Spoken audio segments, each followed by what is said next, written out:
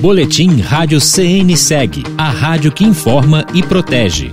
Um dos grandes problemas no uso cotidiano da internet é a desinformação digital, com a proliferação de notícias intencionalmente falsas. Já existem propostas de leis federais para criminalizar a criação e distribuição desse tipo de conteúdo. Por isso, hoje, mostraremos alguns mitos e verdades sobre o setor de seguros, com o intuito de tirar as suas dúvidas, caro ouvinte. Muitos acham que adquirir um seguro é caro, mas isso não é verdade. Com o auxílio de um corretor, o segurado encontra o produto mais adequado para a sua necessidade, seja um seguro de automóvel ou um seguro de vida, por exemplo. Consulte o site da CNseg para mais informações sobre seguros. Saiba mais em radio.cnseg.org.br.